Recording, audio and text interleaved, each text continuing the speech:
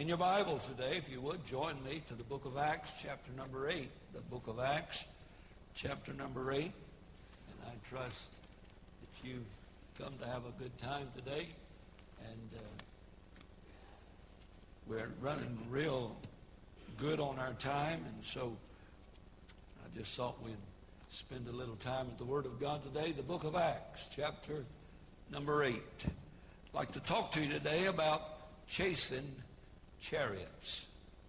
Chasing chariots. Have you ever wondered why God saved you?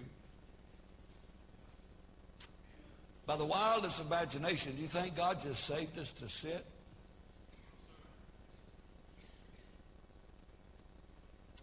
Would God save us if he thought that's all we were going to do? Just sit. I'm not getting very many yes, no's, or amens. I have no idea. Do you think God would have anything to do with a salvation that does not obey?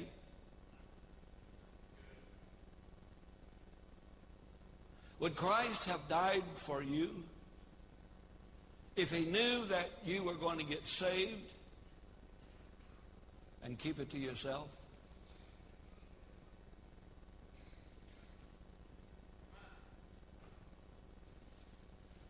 Does a person really get saved who intends to do nothing but get saved? If God knows all, and I believe he does, would God save you if he knew he was not going to get any more out of it than you are putting into it?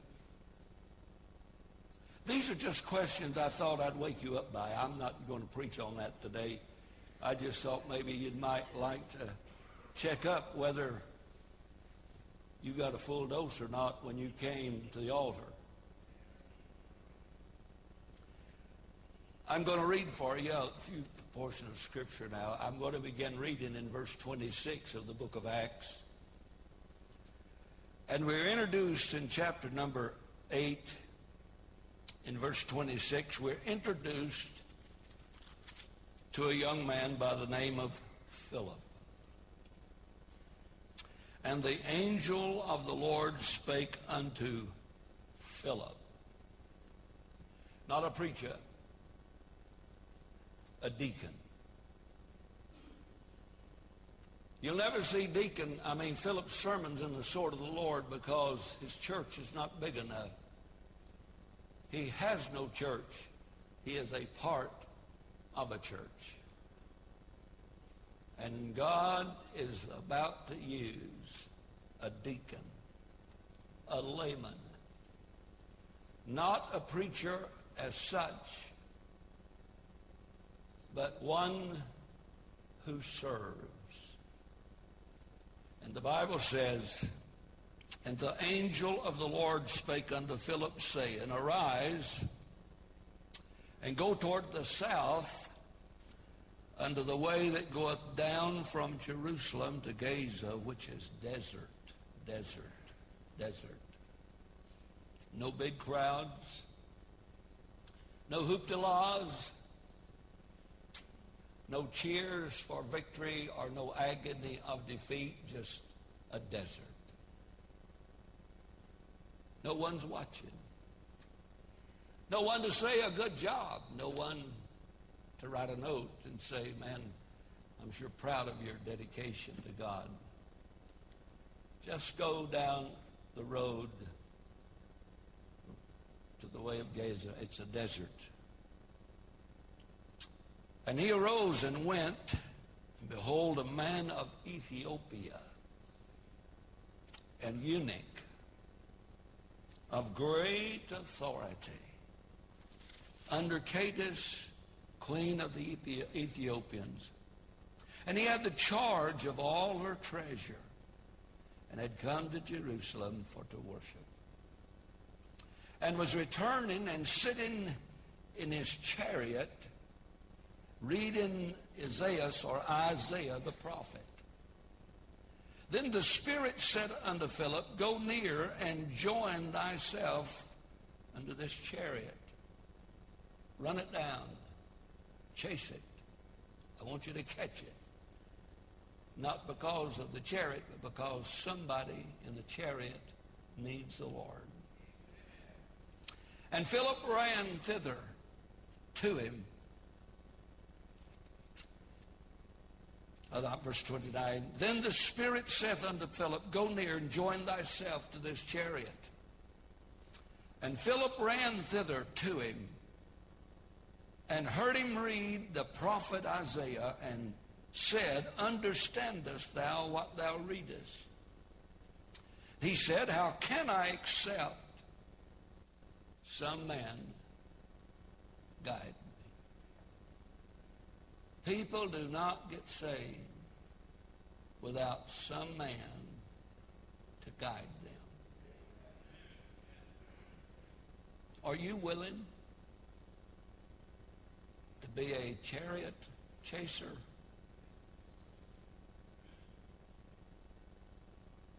You say, Well, I'm old and can't run. Chase old chariots.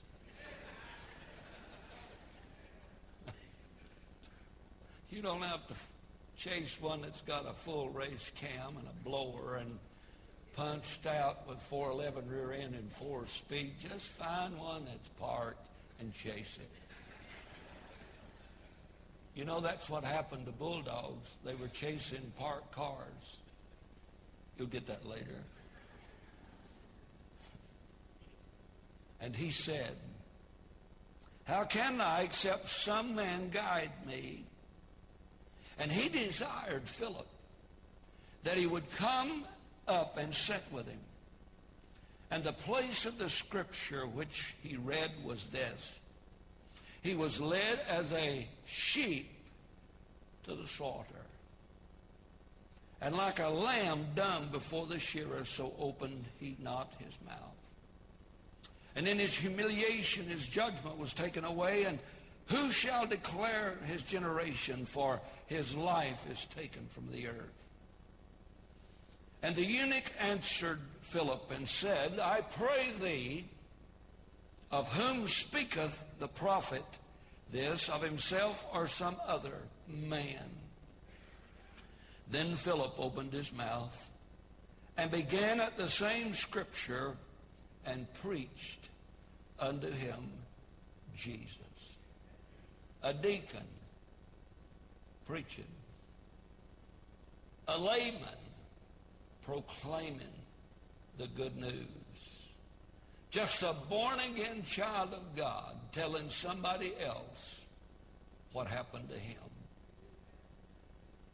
Is there anyone here today willing to be a chariot chaser? And they went on their way. They came to a certain water. And the eunuch said, See, here is water. What doth hinder me to be baptized? And Philip said, If thou believest with all thine heart, thou mayest. And he answered and said, I believe that Jesus Christ is the Son of God. And he commanded the chariot to stand still, and they went down both into the water, both Philip and the eunuch, and he baptized him. You know, it'd be hard to do that in a thimble full of water. You heard about the Baptist church in town that felt real generous toward the pastor. So they went out and bought him a brand new pair of waders so that he could baptize.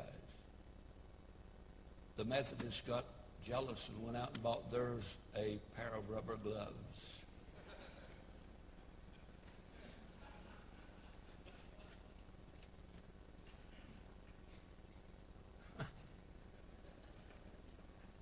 And when they were come up out of the water, the Spirit of the Lord caught away Philip.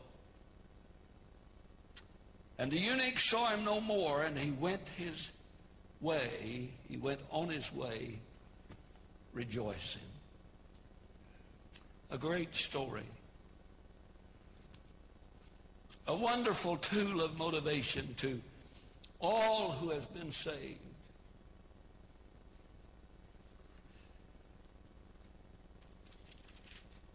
If you know anything about the previous chapters, the church at Jerusalem is a very young church now.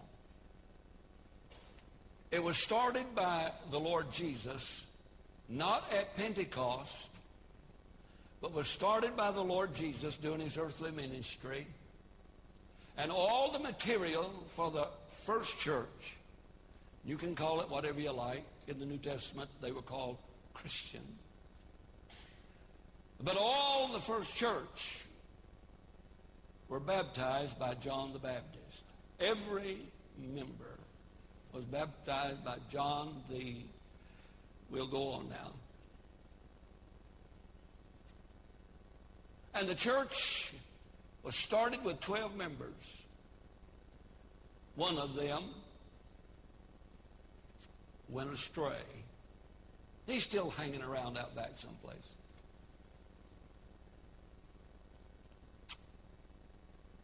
And at Pentecost, there was 120 members.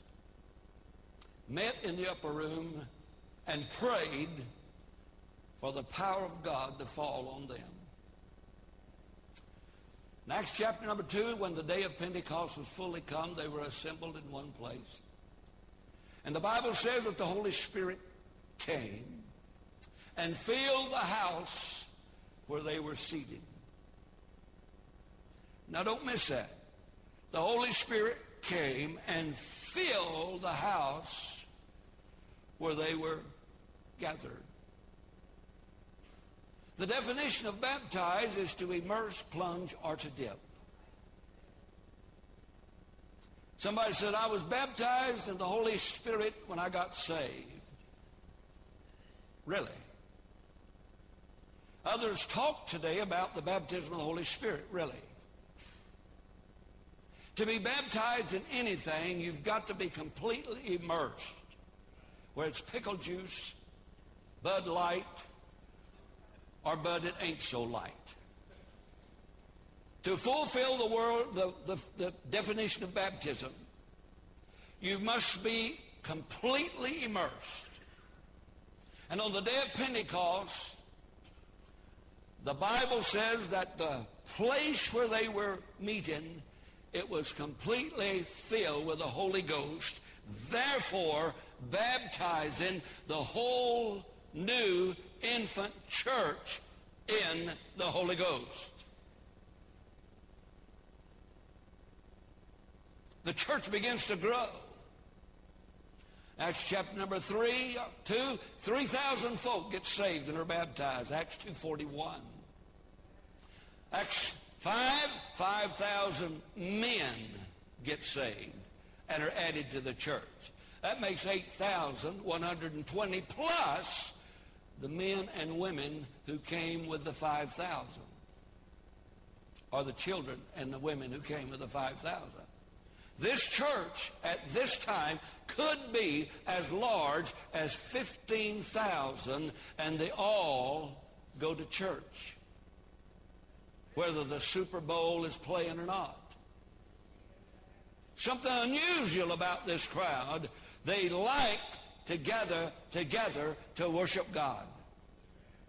Now, I want you to imagine with me just for a moment, you take 15,000 folks that are tithing down at the temple, and you remove 15,000 folks from the temple and take their tithes and put in the local church. Do you think the priest is going to feel the pain?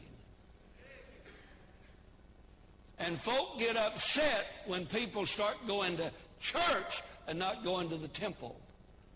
Taking the tithe to the church and not the temple.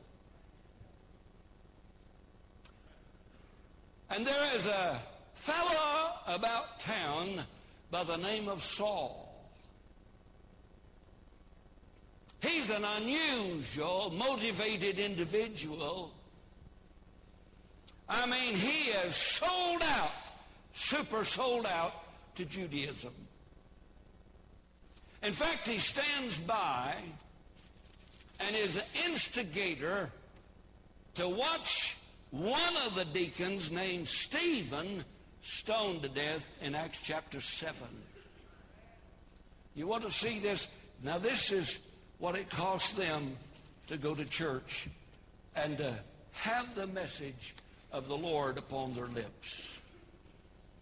And the Bible says in verse 54 of chapter 7, and when they had heard these things, they were cut in their heart, and they gnashed on him with their teeth. Stephen, a deacon, not a preacher, a deacon, a layman. Somebody loved God, went to church, and thought about winning people to Christ. But he, being full of the Holy Ghost, looked up steadfastly into heaven and saw the glory of God and Jesus standing on the right hand of God. And said, behold, I see heavens open and the Son of Man standing on the right hand of God. Then they cried out with a loud voice and stopped their ears and run upon him with one accord and cast him out of the city and stoned him. And the witnesses laid down their clothes at a young man's feet whose name was Saul. And they stoned Stephen, calling upon God and saying, Lord Jesus, receive my spirit.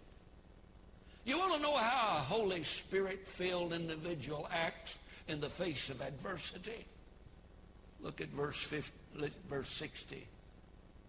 And he kneeled down and cried with a loud voice, Lord, lay not this sin to their charge. And he went, and when he had said this, he fell asleep. Church is growing.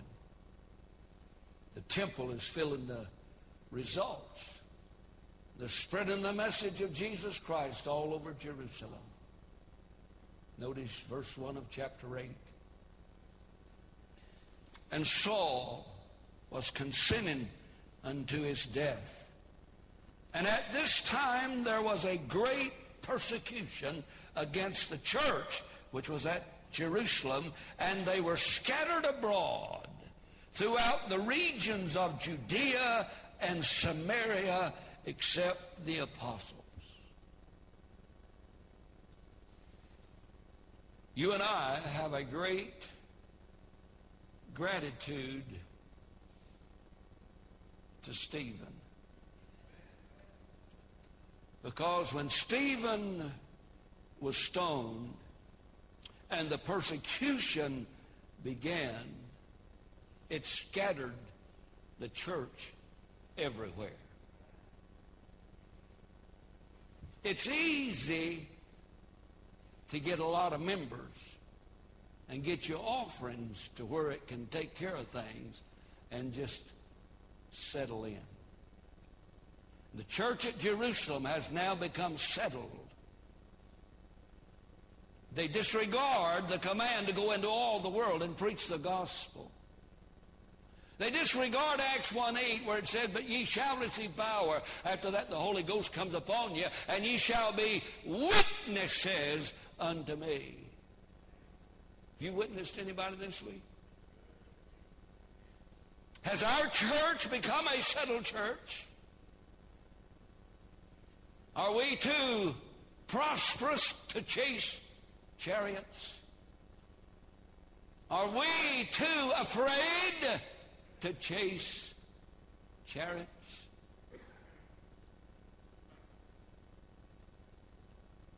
Stephen is dead. Another deacon by the name of Philip now is on our mind. And he's been run out of Jerusalem. He no longer can go to church in Jerusalem because of the persecution and because of the very, very threat of death. And the disciples and the church is scattered now throughout all the region. The Bible says they were scattered abroad. Verse number 5, somehow another, Stephen is dead, but Philip now has run for his life to Samaria. And Philip went down to the city of Samaria and preached Christ unto them. These folks who are scattered abroad went everywhere preaching the word. Preaching the word. And the people with one accord gave heed to those things which Philip spake, hearing and seeing the miracles which he did. For unclean spirits cried with loud voice, came out of many that were possessed with them, and many were taken with palsies, and they were lame were healed. Notice, and there was great joy in that city. Revival has taken over that place. Samaria has now turned to God. Folks are now experiencing the blessings of God. And in the middle of that revival, in the middle of the move of God, in the middle of that great, great move of God, verse 26, and the angel of the Lord spake unto Philip, saying, Arise and go toward the south unto the way that goeth down from Jerusalem unto Gaza, which is desert. I'm sure that there could have been an argument raised by Philip, and talking to God says, you mean you want me to leave this revival? You want me to leave, and there's so many folks needing to be baptized and followed up on and discipled? You want me to leave this to go down to a desert? I'm an evangelist now, not a chariot chaser.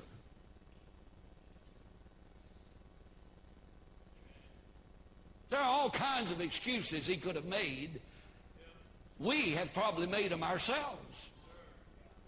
Well, I'm too busy. I'm afraid, or I'm not a theologian. I can't. I don't speak well. He could have used any of those. But notice verse 27. And the Bible says that he said, and he arose without argument, without excuse, a deacon, a layman, experienced a revival, been run out of Jerusalem, went to Samaria. Dear God, I could build a great church out of this bunch. And God says, I want you to go south. The only thing I know about that, it's better than going north. You'll get that after a while. You don't ever want to live where they say Ewans. It's you all. No, it's y'all. It's y'all, yeah. And he arose and went.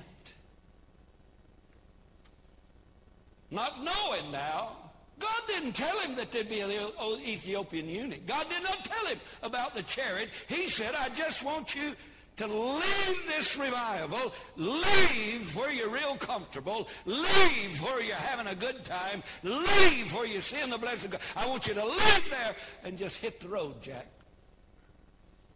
And by the way, it'll be a lonely road. It'll be a desert road. Is there anybody here today would say amen?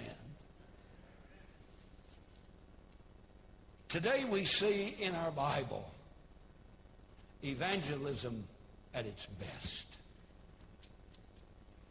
Today we see someone who believed the fruit of the righteous is a tree of life, and he that winneth souls is wise. He that goeth forth weeping, bearing precious seed, shall doubtless come again with rejoicing, bringing their sheaves with them. Bringing in the sheaves. Bringing in the sheaves. Oh, you don't want me to sing? We shall come rejoicing. How long has it been since you rejoiced in your salvation? By the way, if it worked on you, it'll work on anybody. Notice, if you would please, a man of Ethiopia, to a Jew, a man that is unclean. To a Jew, a man who, if you even caught speaking with him. You could not worship in the temple for so long a time. You had to be cleaned. You had to clean this up with acts of mercy. And he arose and went, and behold, a man of Ethiopia, a eunuch. I was reading a commentator today that said this fellow was probably a eunuch. I don't know which translation he's reading. It says he's a eunuch. You know why he's a eunuch? He watches over the queen. He's in charge of the queen. And the king don't want any queenly business going on. So the man is a eunuch and is over the queen's treasure, secretary of treasure of the queen. Notice, if you would please. And in charge of all her treasure. And he had been to Jerusalem. In your Bible, for what? He's been to Jerusalem, and he's left Jerusalem as lost as he was before he went. There are many just like this fellow right here, this eunuch, who's sitting in their homes, their cars, the ball games, and they're lost, meaning they do not know the way. Money is not the object, because the eunuch had money at his disposal. Authority and prestige does not fill this man's need, or he would not have traveled the many, many, many hundreds of miles from Africa to Jerusalem just to get the answer.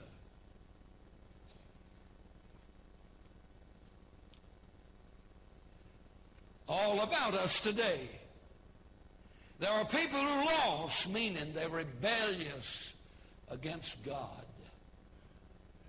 That's what a sinner is, a rebellious person against God. You say, well, I'm not rebelling, then get saved. I'm not rebelling, then act like you are saved. I'm not rebelling. Oh, yes, we all have a rebellious nature. And just because we get saved, it does not mean our nature leaves. It just means we got another nature to help us with that nature. The old Indian chief that got saved as the evangelist passed through, and a year later he came back and he asked the chief, how's it going since you got saved? And the old chief says, ugh, just like two bulldogs fighting inside of me. One wanting to do good, one wanting to do bad. Any folk have that problem? Well, the the evangelist got very curious. He said, Chief, which bulldog is winning? The chief said, just whichever one I say sick 'em to. Which bulldog are you sicking? Adam's nature or God's nature? Your nature or God's nature? Let me help you today. All about us are people who are rebelling against God, do not know they're rebelling against God, does not realize they're rebelling against God, and all about us, people today are sitting in the chariots of this world with no answer and no hope. Waiting for somebody to cry out. Do you understand why God put you on this earth? Do you understand that God has a divine plan, a divine purpose? They're sitting there thinking they're just a little speck in this great, big, phenomenal being, and they do not have the answer. They're lost and on their way to hell. About us today, somebody waiting for you, for me to come by and just say, have you heard the most wonderful story ever to fall from human lips? It's an old, old story. It's about a man named Jesus who loves us and died for us. Could I please show you for just a minute? I'd like to talk to you, first of all, quickly this morning. Chariot chasers. I want you to look, please, at a wayward sinner, if you would, please. In verse 30 and verse 31, the Bible says, notice, if you would, please, and Philip ran thither to him and heard him read. Heard him read the prophet of Isaiah, and said, understandest thou what thou readest? And he said, how can I, except some man guide me? And he desired Philip that he would come up and sit with him. A wayward sinner, a man that could read, a man who had the answer in his hand and did not understand it.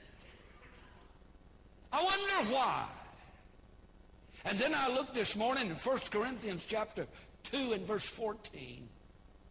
And it said the natural man cannot receive spiritual things, for they are spiritually discerned. Could I help you, please? If Brother Jim was lost, and I could take this Bible and wrap it up in a cannonball and blow every bit of it down his throat, he would not understand one word of it. Because a lost individual is dead in trespasses and sins. Dead men don't understand anything. And in this chariot is a lost, dead men, dead spiritually, if you please, because the Bible says that God told Adam, the day that you eat off that tree, you will die, surely die. And that day when they disobeyed God and ate off that tree, God separated himself from them and they died spiritually. And today a lost person sitting in the chariots of this old world are lost. They can read it, but they cannot comprehend it. They must have some man to guide them.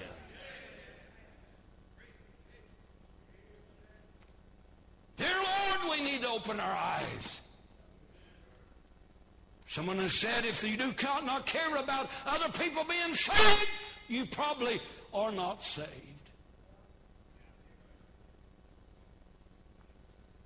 This man, this wayward sinner, could read.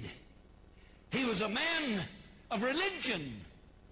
He had come to Jerusalem for to worship.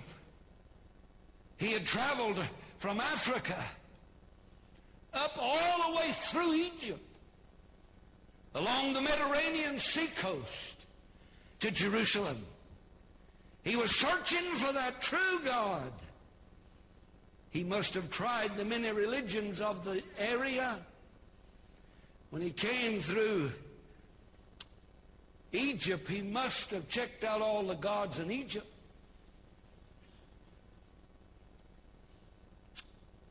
He must have also tried the gods of the Babylonians and all the other gods. But he had heard about the one true God. The one that took Israel through the Red Sea. The one who had taken care of Israel for 40 years. Their clothes did not grow old and their shoes did not wear out. He'd heard about this great God. And he made this trip. I know what he made it in his chariot. All the way. You ever watch Lonesome Dove? It's like Gus dying and making his partner swear to him that he'd bury him in Texas. I'd have been him. I'd have cremated him, put it in the envelope, and sent it to my friend in Texas. Imagine thousands of miles this eunuch has traveled. Not for a job, not for a position, but he was searching for God. The only one that can put meaning in his life. The only one that could fulfill and fill that God-shaped empty void in every human heart. God did not create you to function without him. A sinner that is not saved is like the little fish that we take from the water, his natural God-given habitat, and lay him on the beach. And he lays there just flopping back and forth, trying to find his natural habitat until he flops himself to death. A sinner that is not saved is trying to function outside of his God-created habitat. And he bounces from this place and this thing and this joy and this thing and this thing until he dies. Then I have to lie about him at his funeral.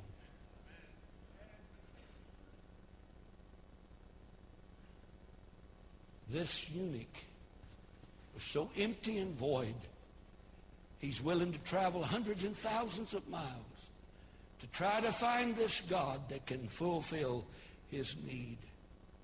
Not only a religious man, but a man of reputation, a man of prestige, a man that's high in the government, looked on by many as having it made, looked on and, if you please, envied because of his reputation, because of his place of prestige. How many people do I know that quit chasing chariots and now chasing a job or chasing improvement or chasing a higher place in life? Well, I want you to know, when you dive to the bottom of this old world, you'll come up with more rocks than you will jewels. And how many do I know that has prostituted their life in this old world and forgot God and died empty and void of the precious Son of God? A man of reputation, a man that read, a man that was religious, and a man who had not repented. He had not repented because he didn't know he needed to repent. He did not repent because he didn't realize he's a sinner. He had not repented, and the Bible says, Jesus is preaching, he said, except ye repent, ye shall likewise perish. Repent? You mean I need to repent? You sure do.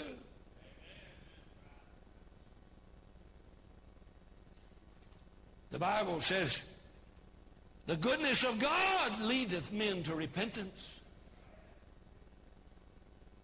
Every smile on my kid's face when they're not asking for money. Realize how good God has been to me. I've only got a couple of them out of jail, and it was temporary. When your kid calls you late at night and says, bring cash, you bet you ain't going to Walmart. Repent. God is not slack concerning his promise, as men count slackness. Not willing that any should perish, but that all should come to repentance. You say, preacher, when I got saved, I just thought it was a free trip to heaven. The message of the New Testament is repentance toward God and faith toward our Lord Jesus Christ. Well, I get so worried. I'm done. This is the first point of 4 points that I've made no point. But thank God my sermon's like bologna. We just slice it off here and eat the sandwich and slice another slice next week. Thank you, buddy. Repentance toward God and faith toward our Lord Jesus Christ. I think maybe there have been some that has majored on the faith toward Jesus Christ and minored on repentance toward God. Repentance is a godly sorrow for sin. It's not sorry you got caught. All of us can get sorry when we get caught. And boy, what repentance we have when we get caught.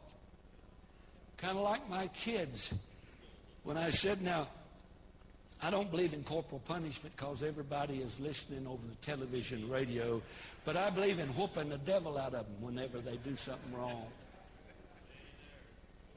And my kinfolk had a razor strap. I don't know if you folks are ever familiar with a razor strap. You don't all have to do that with Gillette slide free and auto-powered razors. But those old straight razors, they used to have them razor straps, you know, and there's some of them that was single-barreled, and you could turn it over, but there was some that was double-barreled, and you do that, and then there's another strap. Now, I always got the benefit of the twice-barrel kind. And, buddy, when I knew it was coming, I could throw on repentance in a hurry. I could even whoop up tears. I'm talking about, I could wallow around in my phony repentance, but I wasn't repenting because I did what I did. I was repenting because I got caught. And I was repenting because I'm fixing to get whooped. But repentance, godly repentance, is godly sorrow that you committed the horrid sin against God. And that sin, whether it's lying, homosexuality, whoremongering, or just spitting in the street when they say you're not supposed to, that sin is against God. It's not against me and not against Dad, it's against God. And when you realize that what you did nailed our Savior to the tree, and you look past the Savior and look into the eye of God, you'll see a tear kissing the cheek of God. He's dying for my ungodly sin. And I'm sorry that my sin hung my Savior on a tree. I'm not sorry I got caught. I'm sorry I did it. Answer that. That might be the president wanting some more advice. And the advice I give him wouldn't be like he's getting. That's probably why I'm not one of his advisors. You think that may be true?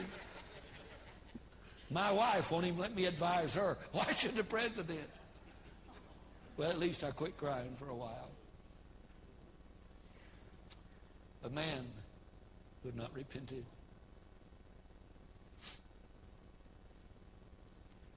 Could I ask you a question today? And I'm through. I'll finish this rest of it this afternoon in my study to myself.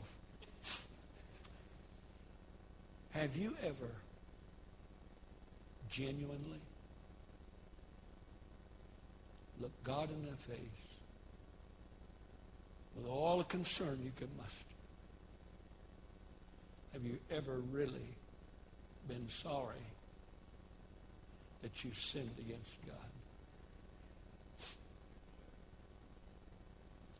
And have you ever said to God, I'm sorry.